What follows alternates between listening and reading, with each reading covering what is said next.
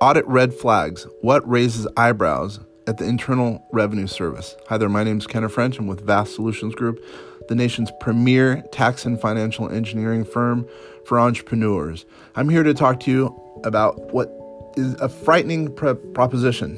What is that? An audit by the IRS. Are you worried about being audited? The fear may be overblown, as only 0.6% of taxpayers had their federal returns examined in 2017. That same year, only 4.3% of taxpayers with a gross income before deductions over $1 million had their returns scrutinized. Now, some of this is due to low staffing at the IRS. In 2016, the IRS audited 0.7% returns. Part of an overall downward trend. Still, no one likes extra stress of the IRS looking down their throat. Let's look at some of the red flags that might get you in the IRS's crosshairs. The information in this material, by the way, is not intended as legal advice or tax advice. It may not be used for the purpose of avoiding any federal tax penalties. If you're doing something wrong, you should get in trouble. But then again, you're probably not doing something wrong. But at the same time, you're probably afraid of getting audited. Anyway, please consult legal or tax professionals for specific information regarding your individual situation, because every situation is unique. Filing a paper return, by the way.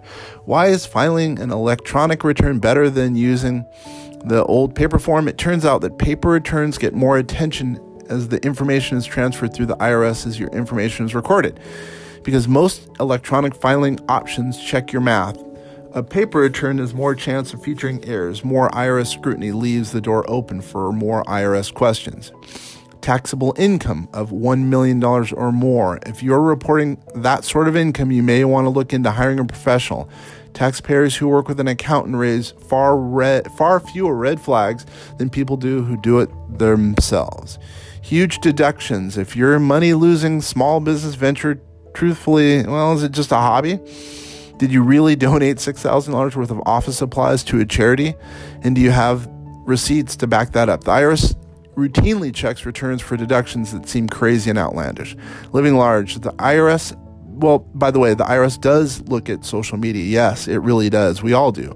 The IRS has done good detective work over the years. Its investigators know how to check the DMV and employment records to get a better picture if you're an errant taxpayer. Today, photos, posts on Facebook and Twitter and Telegraph, basically your situation and vital elements of your situation, particularly about young taxpayers who have come into wealth that their returns don't seem to indicate so. Keep it simple.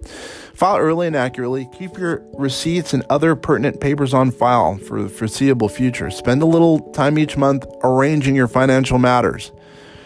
All those things really make a difference.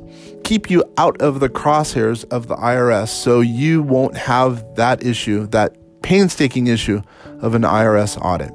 Even if audited, there's obviously people you need to contact to help walk you down that path so no issues do occur as a result of that audit.